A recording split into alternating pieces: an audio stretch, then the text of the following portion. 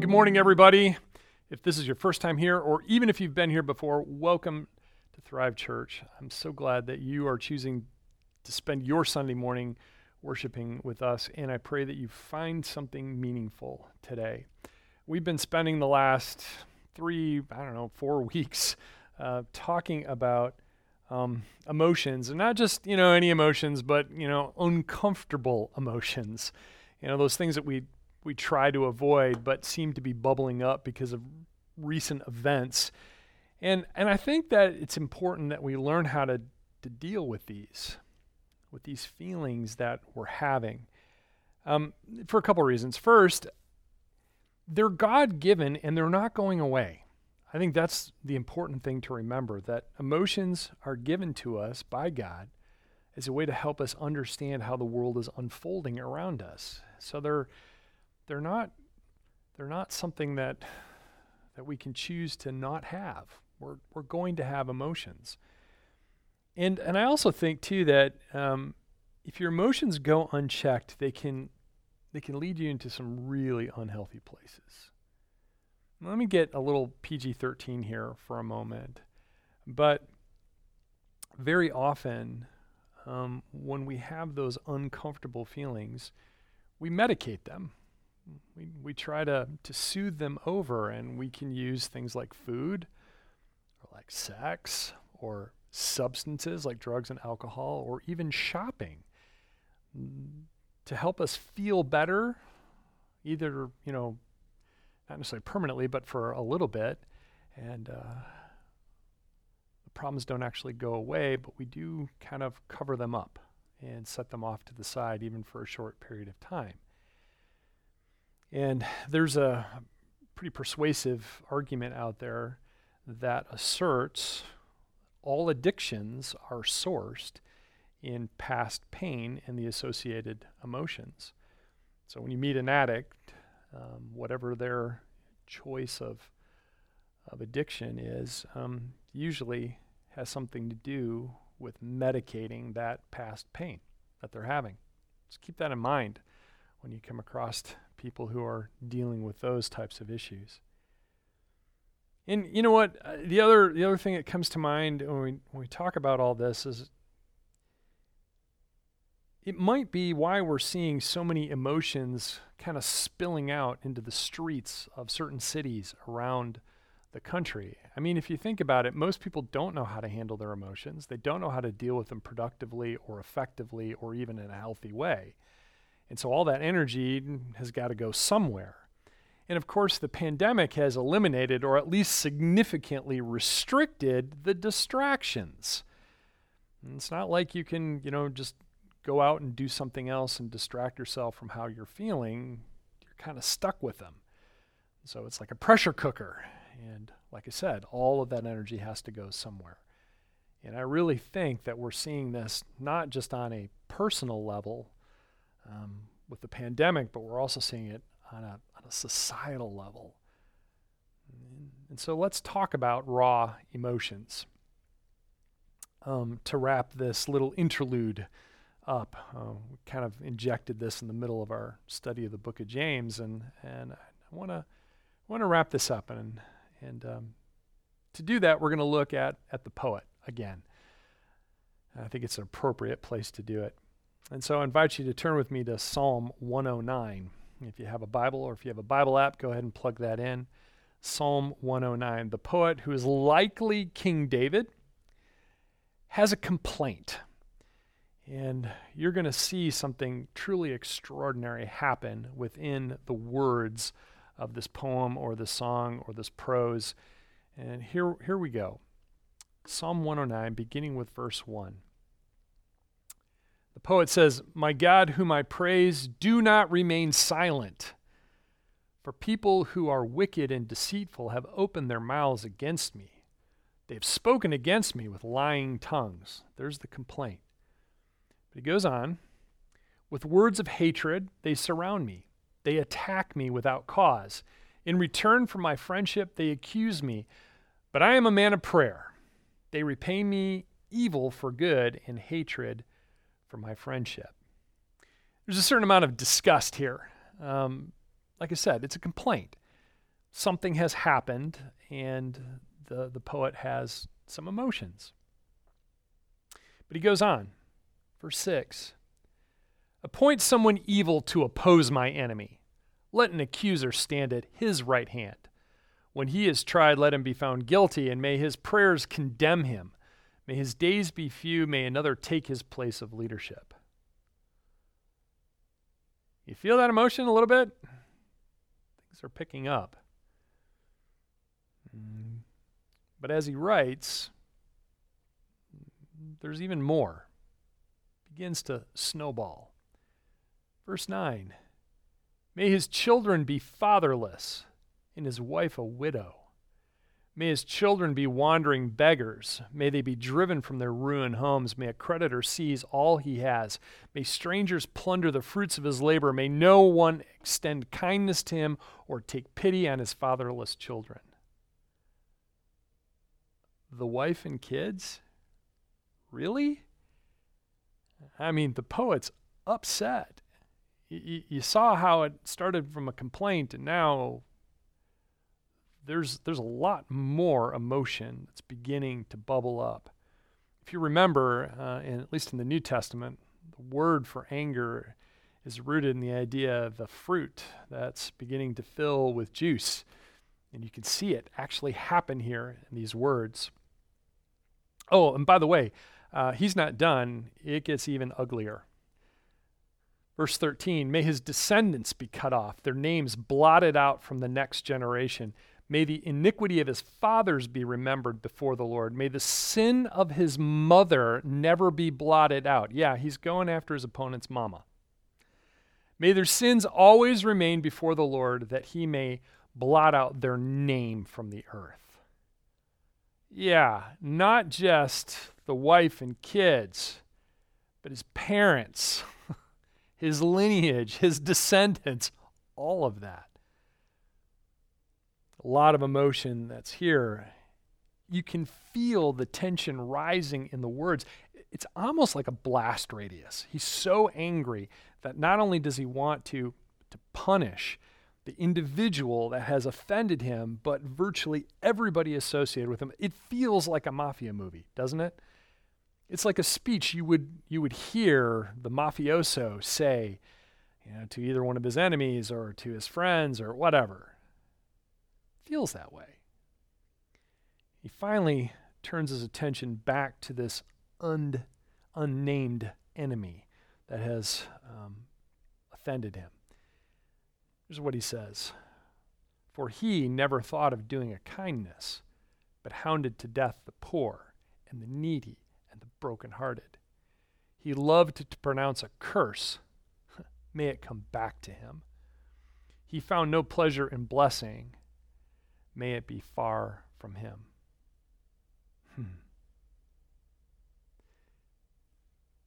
Goes on. He wore cursing as his garment. It entered his body, into his body like water, into his bones like oil. May it be like a cloak wrapped about him, like a belt tied forever around him. May this be the Lord's payment to my accusers, to those who speak evil of me. This is about as raw as it gets. It's loaded with hurt and with rage, frankly. And let's be honest, the venom and hatred that we see here is frankly shocking, right? I mean, there's a part of you that's saying, this is in the Bible? Yeah, truly it is. And by the way, there are other poems written by the same poet that are even more horrific than this. But you have to remember that this is a person who has, actual feelings. And what I think it underscores for me is that human beings haven't changed a whole lot in, 3,000 or 4,000 years when this was written. We still feel the same things. We may not say them out loud because we're polite or more enlightened or somehow. But the fact of the matter is we felt this way. Every single one of us have. And so the poet was awful. He's hate-filled. However, the thing of it is that I want you to remember more than anything else, he was real. The poet was real. And I believe that this emotional volcano that we just read actually introduces us to something. It actually introduces us to something. I'm trying to think of the right word. I think it introduces us to true discipleship. Now, it seems a little strange, doesn't it? We see this horrible emotion and how that relates to discipleship. Let me see if I can try to explain this. Look, we must be real with God to be his disciple. I want you to think about that, is that you have to be real with God in order to be his disciple. And if that's truly the case, and I believe it is, that means that we have to be real with ourselves first. We got to deal with ourselves first.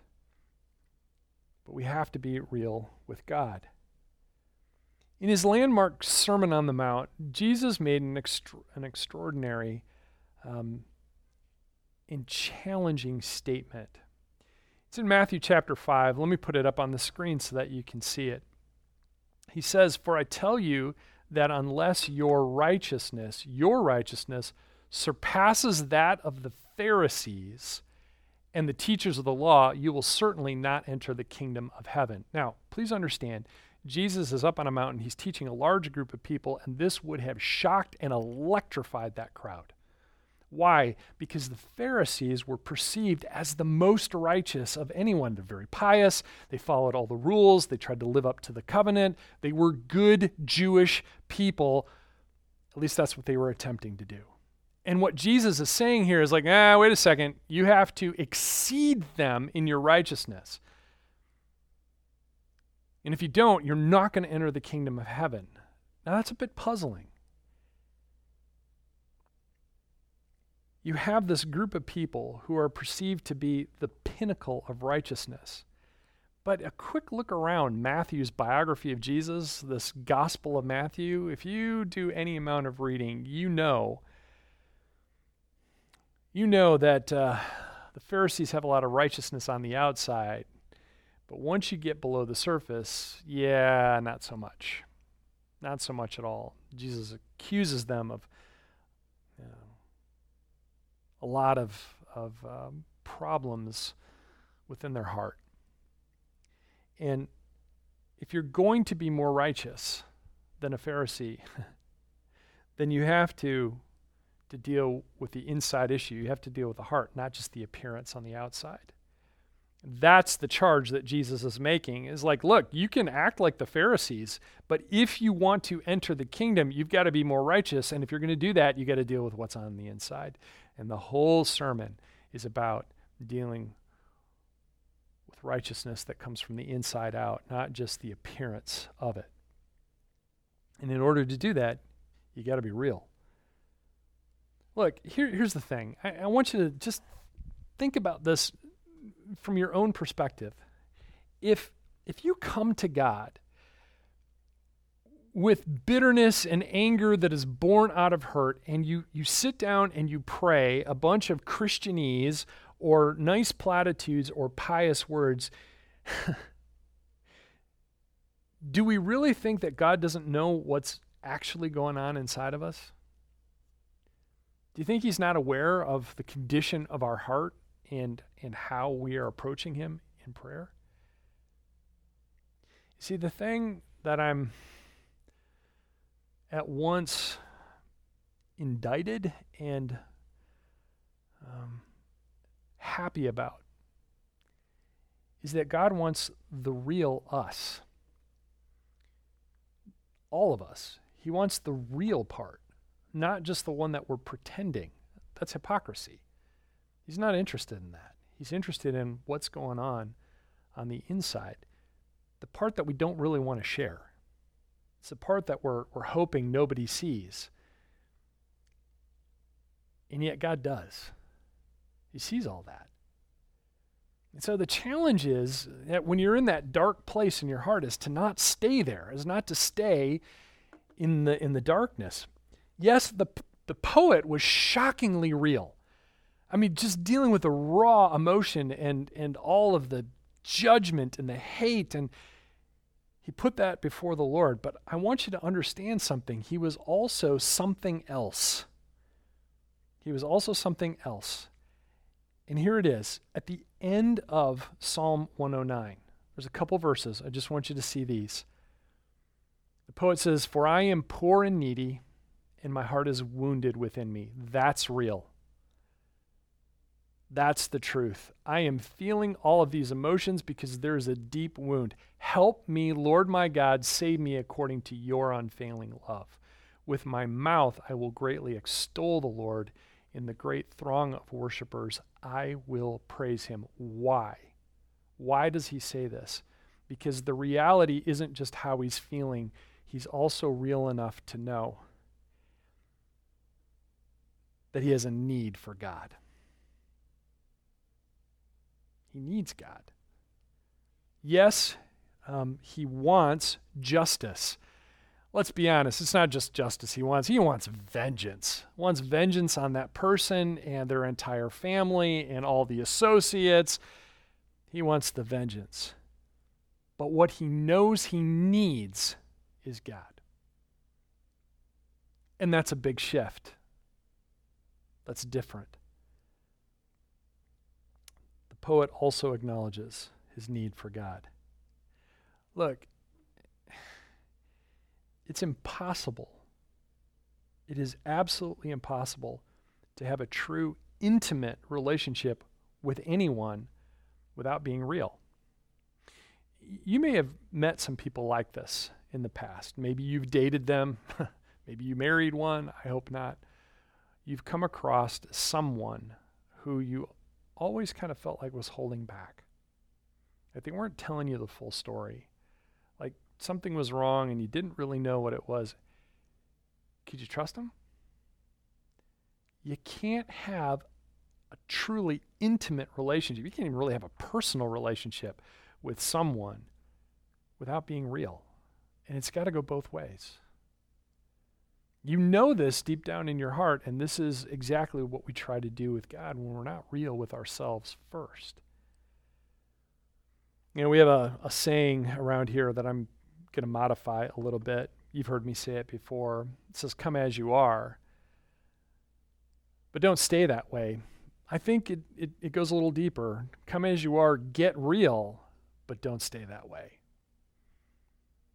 Because God wants us to come to him as we are. But I think we have to be real about it. We have to be real with ourselves, and then we can be real with God. But don't stay there. Don't stay in that position of the hate and the bitterness and all of the junk that comes out.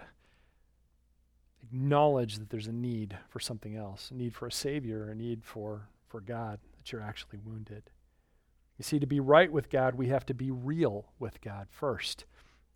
In fact, I believe God gives us plenty of opportunity. Look, we live in a fallen and broken world, right? Nobody comes out untouched. None of us.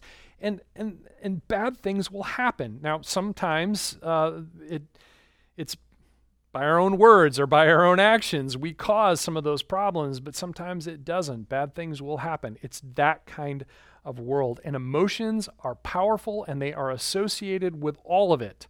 That's the reality of being human. And what God is doing is he's inviting us to live differently, to not live in the mire of that emotion.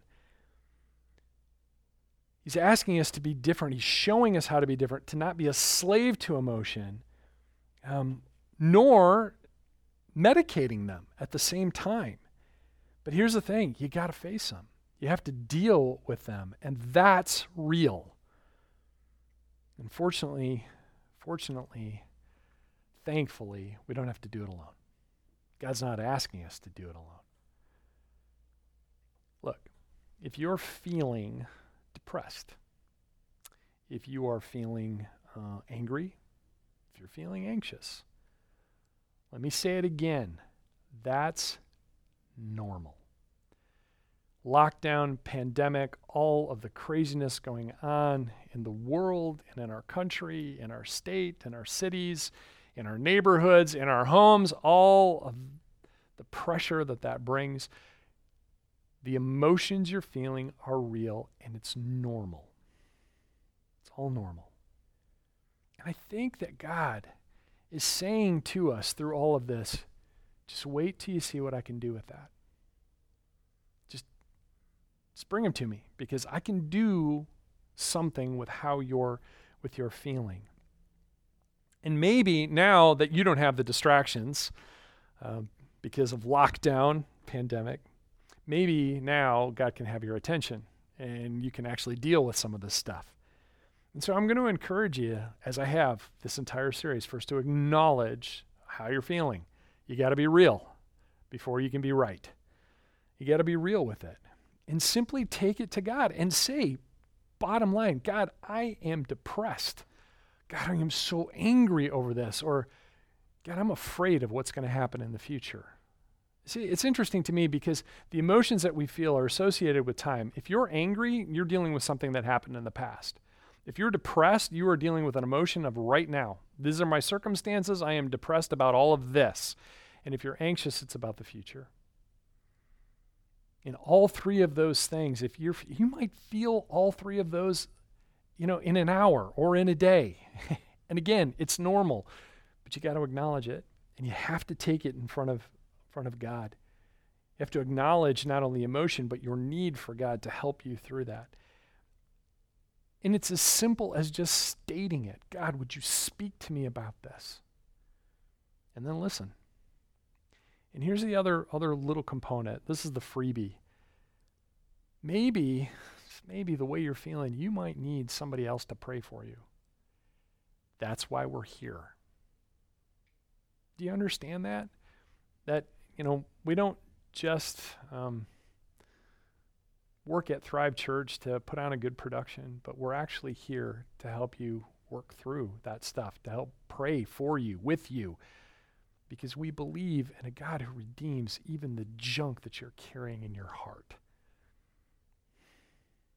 So here's the good news. This is the good news you need to hear today, so pay very close attention.